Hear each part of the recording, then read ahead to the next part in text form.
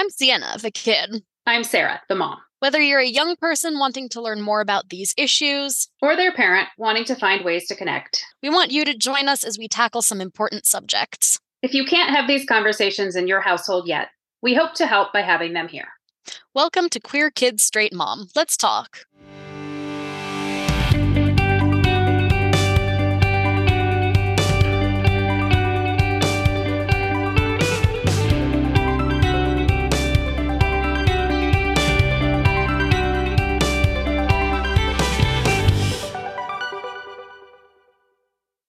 Hi, everybody. Welcome back to Queer Kids Straight Mom. We hope everybody has had an excellent January and that 2023 is off to a good start for you. Today, we're going to talk about some of our favorite LGBTQ plus TV shows that came out last year, 2022. So if you have a favorite show that has great representation, we may not be covering it today just because it didn't come out last year. What we did kind of start our list was some research on shows that have gotten a lot of attention on a lot of different forums for being good LGBTQ plus representation, and watched some of those and we ranked them, which ones were our favorites. And Sienna and I's lists, the order I think might be a little different, even though we have the same 5 shows to talk about today. All right. So I'm going to go over these in random order because it's hard enough for me to remember all the names of the shows, so you don't have to worry about me spoiling the order. The first one is Heartstopper. It was a webcomic that then became a series of graphic novels that then got made into a TV show by Alice Oseman. It's on Netflix, and it is the story of Nick and Charlie, who are 2 British high schoolers. Charlie is gay and is kind of dealing with all of the nonsense that entails being a gay high schooler. You are going to see an emerging theme, I think, amongst these TV shows. He ends up meeting this guy, Nick, who's on the rugby team, and they have one of their classes together. They end up getting, kind of developing this friendship, and Charlie decides to join the rugby team in order to spend more time with Nick, which, let's be real, who hasn't done something like that to impress a crush? I actually got into Marvel movies because I wanted to impress this cute girl in my biomed class. So, and there's just this really sweet relationship that folds out over the course of the TV show. And there are also a lot of really great side characters. You've got mainly Charlie's group of friends. So that is How, Isaac, and Elle, who used to go to their school, but has transferred to an all-girls school after she transitioned. And so there's kind of that subplot going on. So really, it's got a lot of different layers to it. Next up, we have First Kill, which is, again, on Netflix. This is about 2 high schoolers, this time in the United States, one of whom is a vampire and one of whom is a vampire hunter. Classic kind of Romeo and Juliet story set up there, especially because what was interesting to me about this is that there's a lot more family involvement than you typically see in a lot of these young love star-crossed lovers things. So actually, although you're getting the relationship between these 2 girls, you're also seeing a lot of the dynamics in their families and between the 2 families as well, which I really liked. I feel like I should talk more about the plot, but to be honest, the plot is not that substantial. It's not that substantial. I feel like the show is really entertaining, but not super complicated, I guess. They're in love.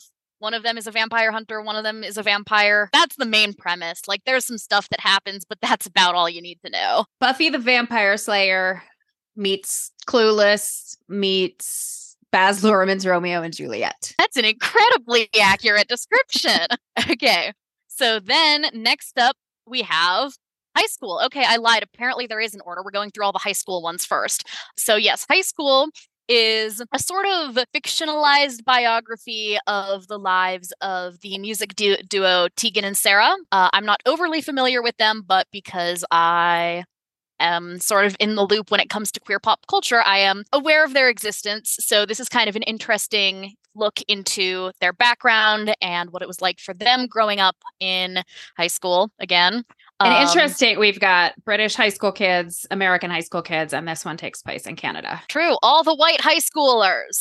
So, yes, actually, it's an interesting setup, the way the show is structured, because you'll kind of have the day, each episode will be the day from one character's perspective, and then sort of rewind and go through the day from another character's perspective. And sometimes it's roughly 50-50, like if you get the day from Tegan's perspective and then the day from Sarah's perspective. And then sometimes it'll be a really quick, like, sort of montage of a day from one character's perspective, and then a more in-depth version from another character's perspective. So it sort of fits together in this cool way. And then next up, we have A League of Their Own. So now we're moving out of the high school to, this would be 1940s women's baseball, which was very briefly a thing in the 1940s because all of the men got sent to war and they were like, darn, we kind of still want to watch baseball and all the hot young men are gone.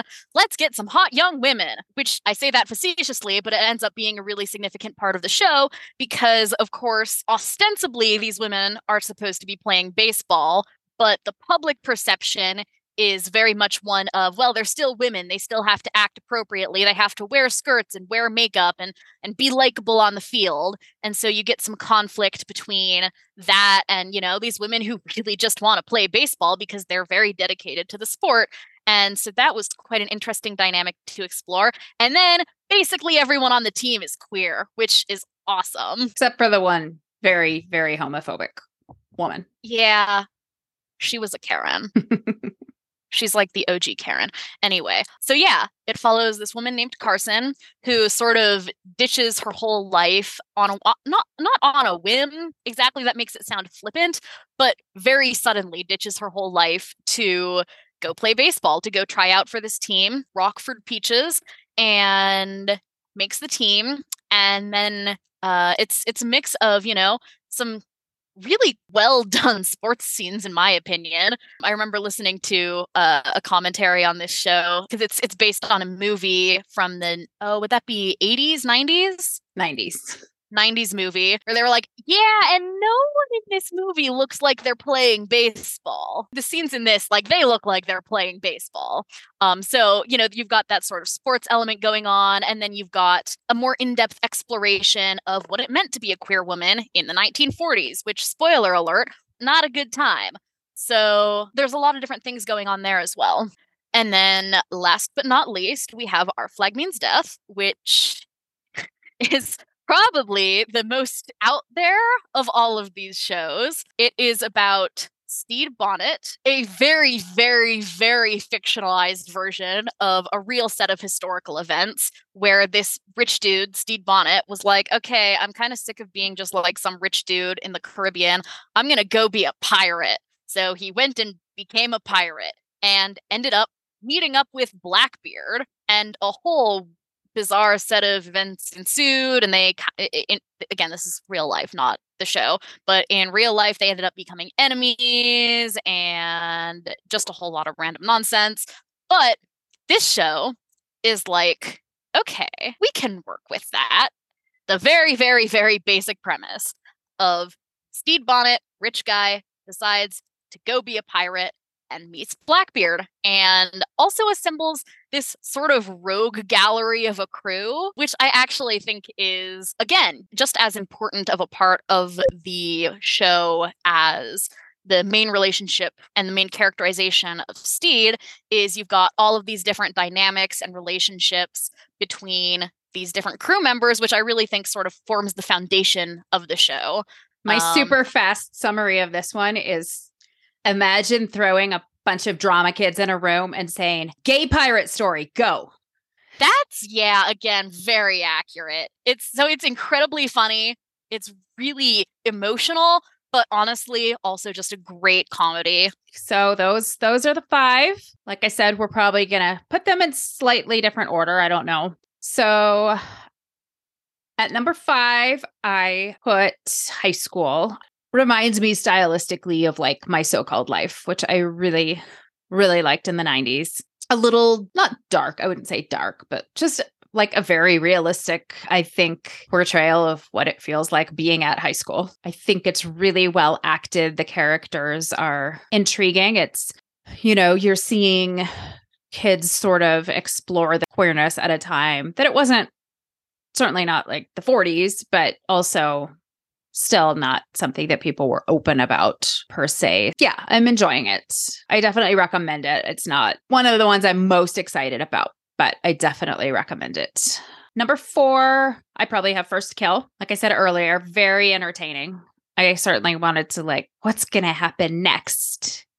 Definite soapy air to it, especially with the main character, Juliet's sister, is the quintessential soap opera villain. I think. Well, but the thing is, I think she's more complicated than that. I mean, she's complicated just in her behavior, I guess. I mean, yeah. I think that's sort of like when you say a mix of all these different things, I guess what's nice about it being a mix of all these different things is you get some of the fun soap stuff, but then you get a little bit, it's not layers upon layers and brilliant characterization, but a little bit more nuance than you might expect from just a soap. A little bit. Yeah, I agree. And one thing I think is interesting is we did that episode on queer coding a while ago. And obviously it's not queer coding because characters in this show are just matter-of-factly, blatantly queer. But I'm seeing so much of a metaphor in the vampirism with teenage queerness. The experiences that Juliet has with this is the way I am, and it's a really complicated, problematic in some ways because of people's reaction to it, way that I am, but I can't help the way that I am. But I think a lot of that anguish that teenagers work through before realizing that it's great the way that I am, no matter how people react to it. I feel like I'm seeing some of that in her. Mm-hmm. And then Calliope, the vampire hunter's family, so maybe it is queer coding because even though Calliope is gay and her family knows that, their reaction to Juliet being a vampire, I feel like is very reminiscent of how a set of parents who don't know that their kid is gay might react to their love interest. Even though in this show, it's because she's a vampire, it's very much the way I would see parents reacting to finding out that their daughter is involved with another girl. She's doing these things to you. You need to stay away from her. She's just that. I don't know. Go ahead and say what you're going to say. Well, that's a great point that I hadn't really thought of. But I mean, one of the things that I appreciate about this show is that there's a little bit of sort of implied homophobia with her best friend's love interest. But for the most part, I don't think there's any explicit homophobia or judgment about the explicit queerness, but it's still obviously dealing with themes of queerness, exactly what you were saying, right? And I think there are a couple of really explicit parts where, for instance, when her friend finds out that she's a vampire, spoilers, I guess, and he's like, well, your parents are going to freak out. And she's like, oh, they already know. And he's like, and they accept it? And I mean, the kind of nice thing about obviously there's a whole lot of weirdness going on with her family, but I mean, one of the really lovely things that it's doing is that, typically a queer kid growing up, it's not something like race or religion or, sort of generational identities. It's a lot of times a kid is going to be the only queer person in their family. And no matter how supportive their parents are, there's always going to be that kind of, I have to tell them about this. I have to explain this to them. And in this world, that would be the case for someone who got turned into a vampire, right? But because Juliet's family is this kind of legacy vampire thing that's going on, she has this sort of unwavering support from her family, and they don't always agree with her, and sometimes there's conflict, but it's very much fundamentally a loving family parental relationship. And it's just, it's really interesting when you put it in the context of kind of queer coding underneath the explicit queerness. Queer subtext, maybe. Yeah. It's definitely campy, but there is stuff to take out of it and think about, and it's fun. It's really very entertaining. So this one did not get renewed, unfortunately. So the one season is it. And all the questions you are left with after the last episode, if you watch it, you apparently will be left with forever. God, I which is was a so bummer. upset because I was like, I was entertained, but not necessarily invested until the very last episode. And then I'm like, oh, now I really care about what happens. And it's like, nope, Yeah. nothing. Sucker. Yeah, totally. All right. So my number 3 is A League of Their Own. I really enjoyed watching it. I saw the movie way back when. I, liked it, but didn't love it. But I found this TV series much more compelling. Love the characters. I know we had this little conversation after one of the episodes that I could see how some people could consider this a gay show for straight people, because your reaction to one of the episodes was, I don't need to know how traumatic that was. I know how traumatic that was for a lot of the things that were happening to gay people in the 40s. But I think there are plenty of people that don't really think about how traumatic that was. And so I think those more difficult to watch parts are still important for at least some segment of the audience. And yeah, I mean, it's sports, great character development. I bawled my eyes out at one of the dramatic sports scenes near the end, like I do with any great sports movie.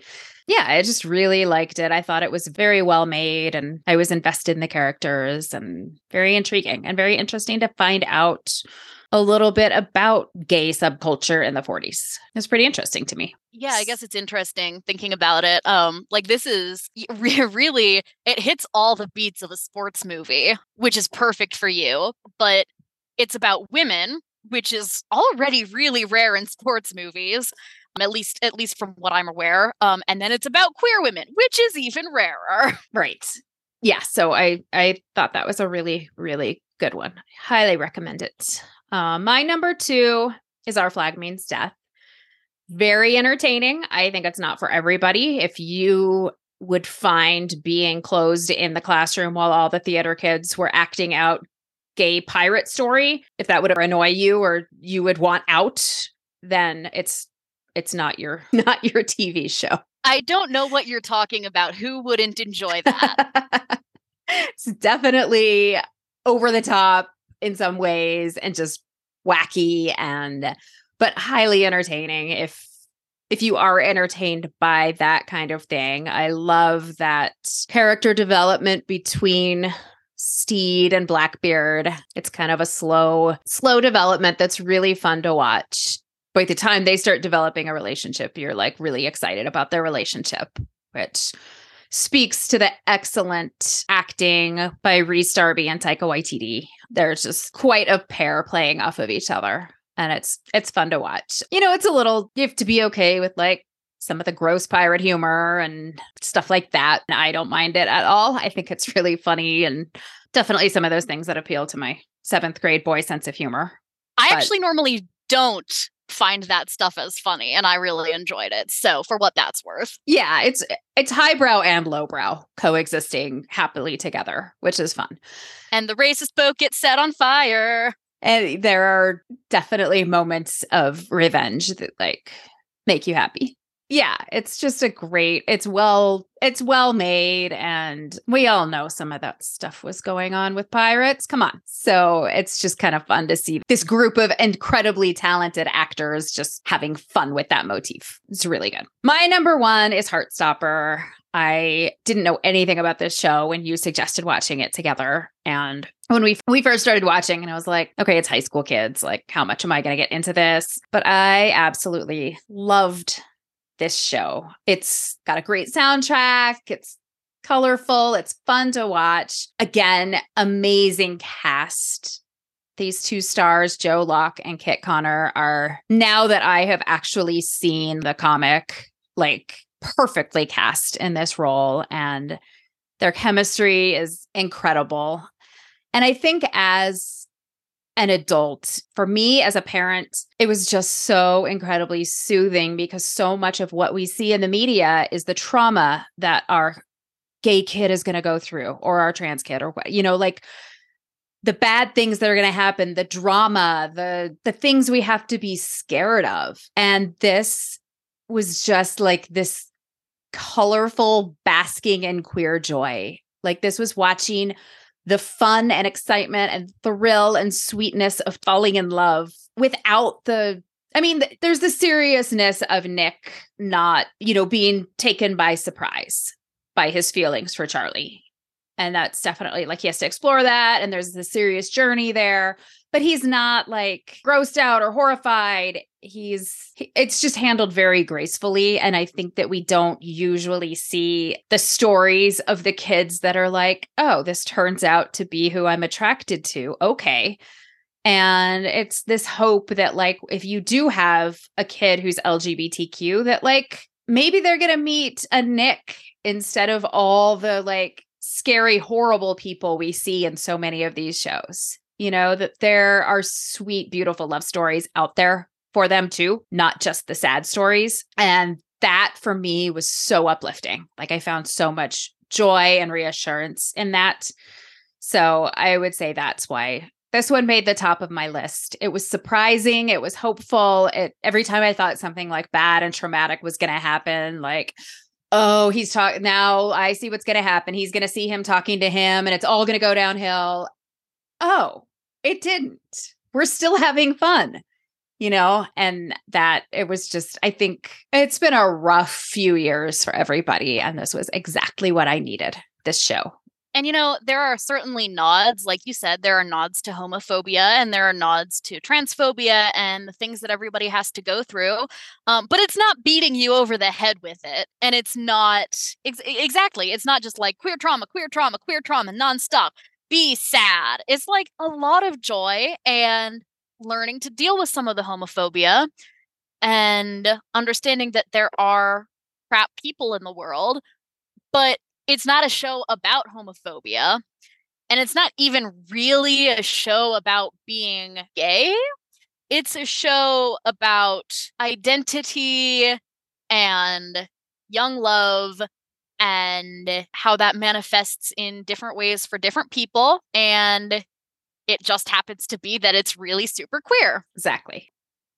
Okay, so now I will go through my top 5. I think it's actually going to be pretty reasonably similar, with a couple of minor adjustments. So number 5 for me was also high school. I'm going to be honest, this just like is not my style of show at all. It's about angsty high schoolers, which I am only a year and a half away from being an angsty high schooler. I don't need to watch more of that nonsense. There's a lot of substance use, which is just personally for me not a fun thing to watch. So, and then what mom was saying about, and then you're like, oh, the bad thing that I thought was going to happen didn't happen. Yeah, this is more the bad thing that you thought was going to happen did happen. And it makes sense, right? It's dealing with being a high schooler in a specific time period, and it's dealing with some real life material. So it makes sense that it might be a little bit heavier. But, for me, that's just not necessarily what I am drawn to watching in the best of times. And in addition, visually, I just didn't find it as compelling. Again, it's a little bit more on the kind of gray, grim tone side in terms of visuals, which is an appropriate tone for some shows, certainly. But I generally, unless it's going to be like a dark fantasy or a horror show or something, I'm like, that's not as much fun to watch. It's just not. So in general, certainly well crafted, well acted, interesting stuff going on.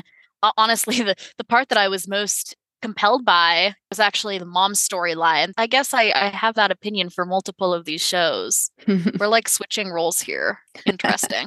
Anyway, so that it was fine. Not really my thing, but I think that has to do more with personal preference than it being, badly made. I would say for me, 3rd and 4th are actually sort of ties between First Kill and A League of Their Own. Mainly because they're so stylistically disparate that I'm like, this is apples and oranges. I don't know how I'm supposed to compare this, right? Yeah. We've got, campy soap opera, Buffy, Baz Luhrmann kind of thing going on with First Kill. And then we've got like a very serious, candid show with A League of Their Own. Earnest, I would say, is a good word for League of Their Own. And I would say like I appreciated both of them, but in such different ways that I just don't even know how to rank the appreciation, right? With First Kill, it's junk food TV, and I say that with love. I like junk food. That's perfect. I like a bag of popcorn. Big fan. It's not asking you to put in a lot of brain power. You might be emotionally invested, but it's not an emotional workout. Whereas when I was watching A League of Their Own, I was feeling like it was a lot of emotional investment. There was like characters were dealing with really difficult things. They were, doing and saying crappy things to one another, but you're still sympathetic to all of them. And it's just a completely different viewing experience. So, again, going back to First Kill, there were lots of things that I liked about it. I'm perfectly happy to watch something that's going for that kind of 80s vampire style where like all of a sudden everything's tinted red and there's like this dramatic vocal music in the background and like all just like drama and nonsense and like lots of dramatic fight scenes and blood and really fake looking. But my problem with that then stylistically is that they were not very consistent about making the monsters like with practical effects. So, there was like a zombie that was, I thought, well done practical effects. But for the most part, all of the special effects were sort of CGI and not even like great CGI, like probably more like a late 80s, 90s CGI, as opposed to like what you get from, those classic 80s fantasy movies, you're thinking like the original Star Wars, Labyrinth, all that kind of thing, where we've got, really entertaining practical effects. And I just think that this show would have been vastly improved if they had committed to their aesthetic on that level. Pick a bad special effects era and stick with it. Yes, exactly. Like, right? Because if you do your practical effects, then it's like, okay, well, this is like the campy 80s vibe. That's awesome. If you do bad CGI, then you're like, oh, this is just bad CGI. So, I think that would have been a significant improvement. That has nothing to do with queerness. That's just my opinion. But, this is also going to be a thing that I come back to repeatedly. And it's one of the things that I think Our Flag Means Death absolutely nailed. Was typically what we see with these shows is it'll be 8 episodes. And you sort of get right into the action, right into the character development, right into the romantic relationship. And Our Flag Means Death does a 10-episode structure, which I'll get to more when I talk about that show. But I think having those extra 2 episodes allows for a level of characterization that you don't see necessarily, for sure in First Kill. And then I think even in A League of Their Own, I think it would have benefited from that extra level before we're immediately thrown into. And now there's these 2 characters and they will be in love and here's their relationship.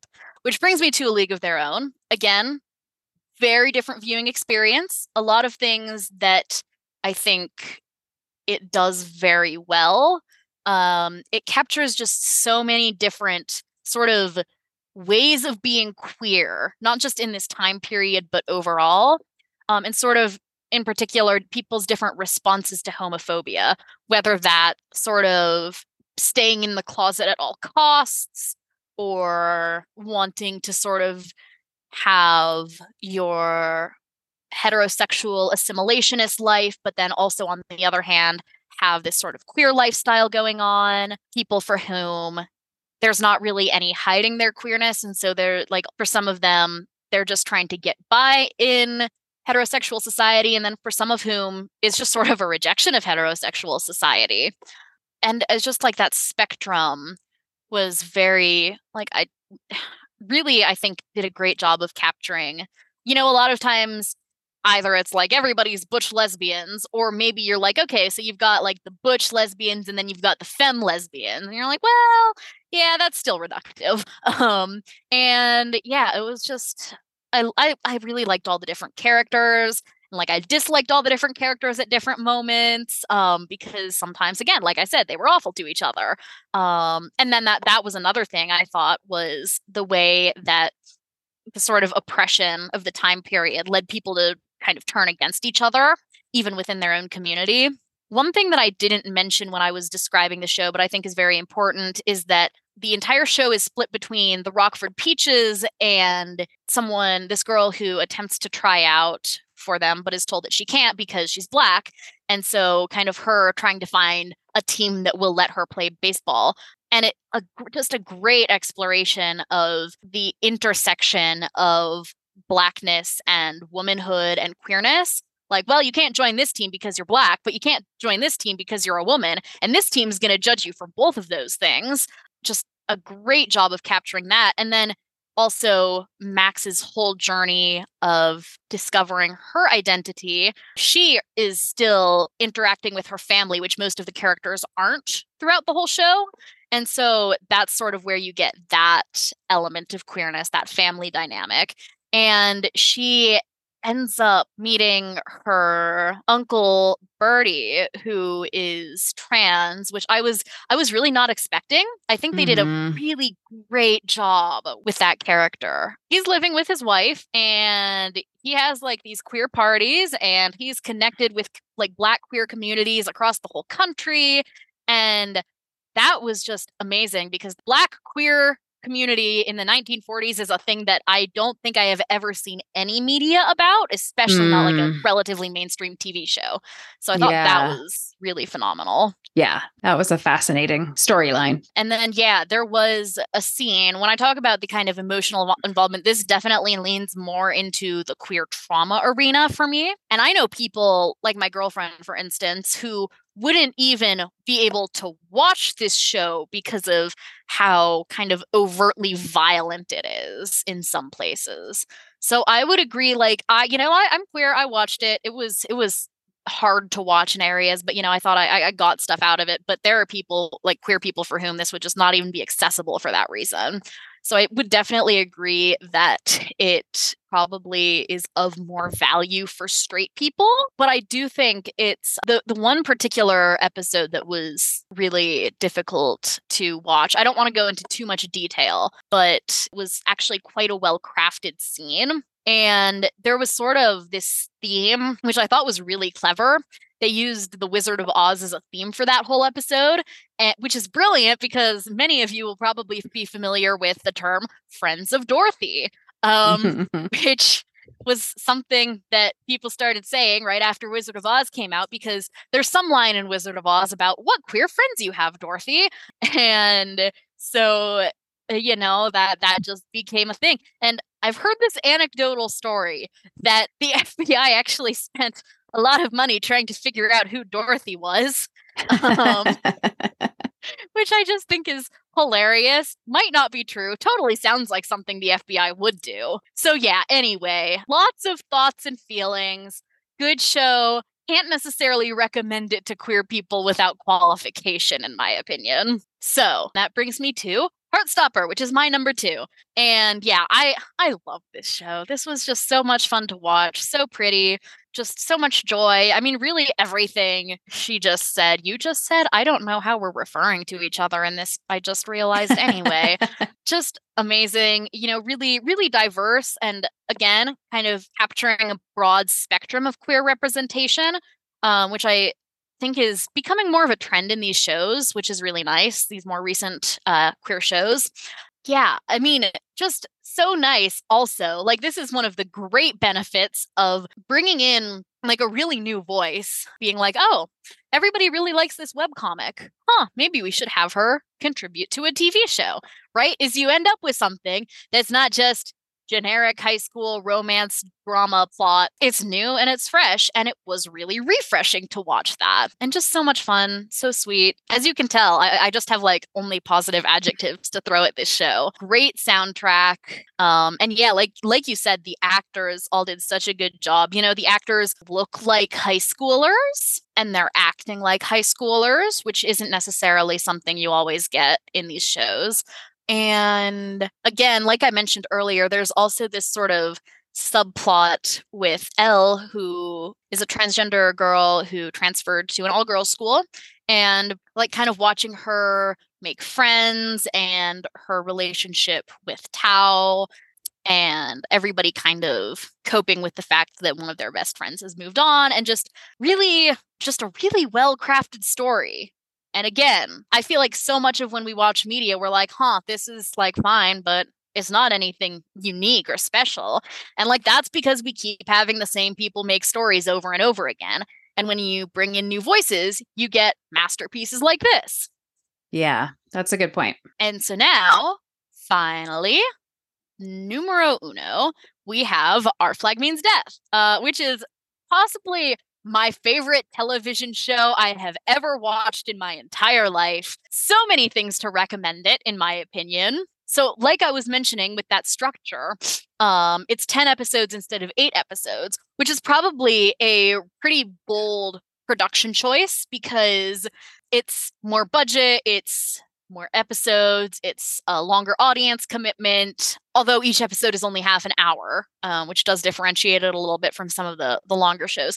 And then, of course, like the majority of the first 3 episodes, you don't actually see Blackbeard at all. So those first 3 episodes are almost exclusively about building this foundation of this really dorky guy who has no idea what he's doing, trying to be a pirate captain, and his relationship with his crew, who at first they're like, yeah, this is ridiculous. We're totally just going to throw him overboard.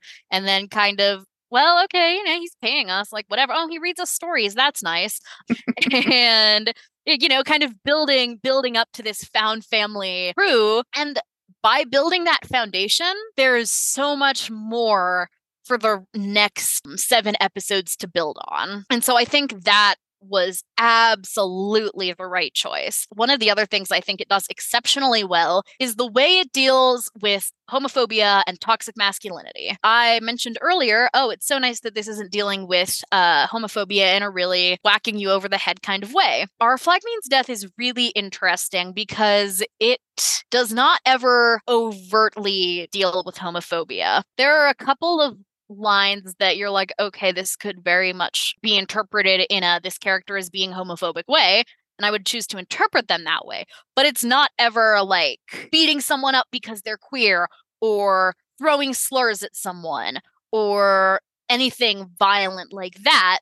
That's because it's choosing to deal with it in a really careful, subtle way so that you can watch the show and just have fun with the nonsense and enjoy the cute relationship. But also, if you sort of scratch beneath the surface just a little bit, there's a phenomenal narrative going on about how toxic masculinity, like the different ways it causes people to behave and how it causes them to hurt themselves and how it causes them to hurt others. You've got a couple of characters who are just sort of the embodiment of toxic masculinity. And I would argue that the entire show is actually about what toxic masculinity does to people and sort of repressing your identity does to people.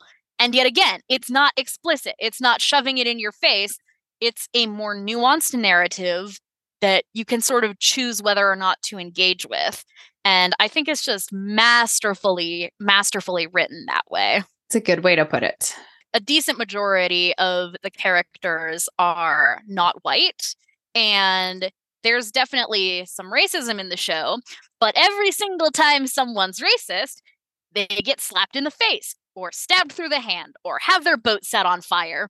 There's a level of sort of instant gratification with that kind of stuff that is just, it's a lot more enjoyable to watch than something like A League of Their Own, where you've got to kind of be dealing with all of this sexism and all of this homophobia and all of this racism for the entire show. And even though it ends, on a decent note, like, it's still fundamentally, there's a lot of racism and sexism and homophobia. And Our Flag Means Death, again, never minimizes it and never ignores it, but also just slaps it in the face. And I love it. That's the great thing about a pirate show. All right. Yeah, these were all great shows. It's really nice to see all this stuff coming out that is, the gay teenagers can see themselves represented in some of these shows. And parents like me can see stories other than here's the very sad life your child is going to live. Good stuff out there. These were all fun to watch. And I would recommend, I guess, other than what Sienna said about the warning about A League of Their Own, I would probably recommend these to anybody. I tried to watch Interview with the Vampire because that was one that I had read about also on this list. And I didn't even make it through a whole episode. And I'm sorry if that offends anybody that loves this show. Not only was it violent in a way that even I just found really unsettling, but I felt like portraying a gay character as that kind of predatory monster right now just felt very counterproductive. And Sienna pointed out there have to be gay villains too. And I totally agree that just the predatory nature was really upsetting to me. Well, I have so many thoughts on this topic, and we might need to do an entire episode about it at some point, but just a few bullet points for right now. First, being able to represent marginalized groups as not being sort of the ideal, perfect, wonderful, good person is a sign of social progress, but you can't just say, look, we have an evil, predatory, vampire gay guy. Progress. No, the progress is that you can do that and it won't make people want to go out and murder someone. And we are not at that point as a society. And I want to make sure that doesn't come across as flippant, because I mean that in a really serious way. This is a thing that gay men get murdered over. It is a thing that gets us attacked by legislators and have our rights taken away over.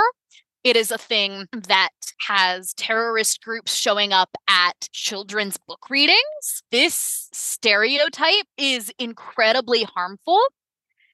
And I can understand why people are like, well, there's an interesting story to tell here. Maybe. But I don't think that we're at a point in society where you can tell that story without doing damage. Which brings me to my second bullet point, which is that I am massively fed up with the amount of attention stories about predatory queer men get in the media and awards ceremonies. Just in the last few years, I'm thinking of Call Me By Your Name, which I know a lot of people really love, but also is about a relationship between a minor and a man in his 20s, which again, reinforcing that groomer stereotype. We've had The Power of the Dog, again, received a lot of critical acclaim. And certainly there are interesting things about it. But again, it's about a queer man who was groomed by another queer man and is now grooming a potentially queer teenager. It's that same harmful stereotype, no matter how it's being applied. And then this year, what I found incredibly distressing, the show Dahmer, Netflix initially put it in the LGBTQ category, which they quickly remedied. But obviously, putting a show about a serial killer who groomed and murdered queer men is an exceedingly crappy thing to do, putting that in the queer category, especially, again, given our social context. And then it was nominated for Best TV Show in Golden Globes, and the actor who played Jeffrey Dahmer actually received the award for Best Actor in a TV Show. We are having all of this critical acclaim being given to a show that has been misrepresented as being a piece of queer media. And actually, the families of the victims have said that they are not remotely comfortable with, and is giving attention to serial killers and making them into celebrities, essentially, is just reinforcing these awful stereotypes. So I definitely understand that some people have really enjoyed these pieces of media, and I understand that there are certain elements of them that have merit, and I understand that it's important to allow queer people to exist as they are, not as some sort of idealized perfect version of themselves. But at the same time, especially given that most of this media is being produced by large corporations and straight producers, representing queer people in this way, in this particular environment, is incredibly, incredibly dangerous and is throwing us under the bus. And I personally am not comfortable with that at all. And that is why I prefer the shows that we've highlighted here, because certainly the queer characters in them aren't perfect, but they're never reduced to stereotypes. And in particular, they're never reduced to actively harmful groomer stereotypes. Yeah, definitely. So there are a couple of thumbs down examples for you if you want to know what we don't recommend. Yeah, this has been a fun conversation. I think we'll have to do one about movies at some point here too. Oh yeah, for sure. Well, yeah, there are so many queer movies that I like that came out this year that I never got a chance to watch. Yeah. Or last year. That'll be a good excuse. For sure. It'll be homework. Thanks for joining us. If you have any comments or disagreements with our rankings, go ahead and chime in. We'd love to hear it. Next episode, we are going to discuss the term queer. Which I've said about 70 million times in the last half hour. Which I have seen a couple of things in the news about lately. The LGBTQ community is in some ways divided over this term. So we're going to discuss that, dig into that issue a little bit. Yeah, we hope you have a great next couple of weeks. Catch you next time. All right. If you would like to hear more from us, follow us on Instagram at queerkid.straightmom, Facebook at queerkid, straightmom, Twitter at queerkidstraightmom. That's straight, that is spelled STR8. And if you would like to support us so that we can keep bringing you content like this, consider donating to us on Patreon at queerkid, straightmom. And if you are enjoying our podcast, please rate, review, and follow us on your preferred podcasting platform.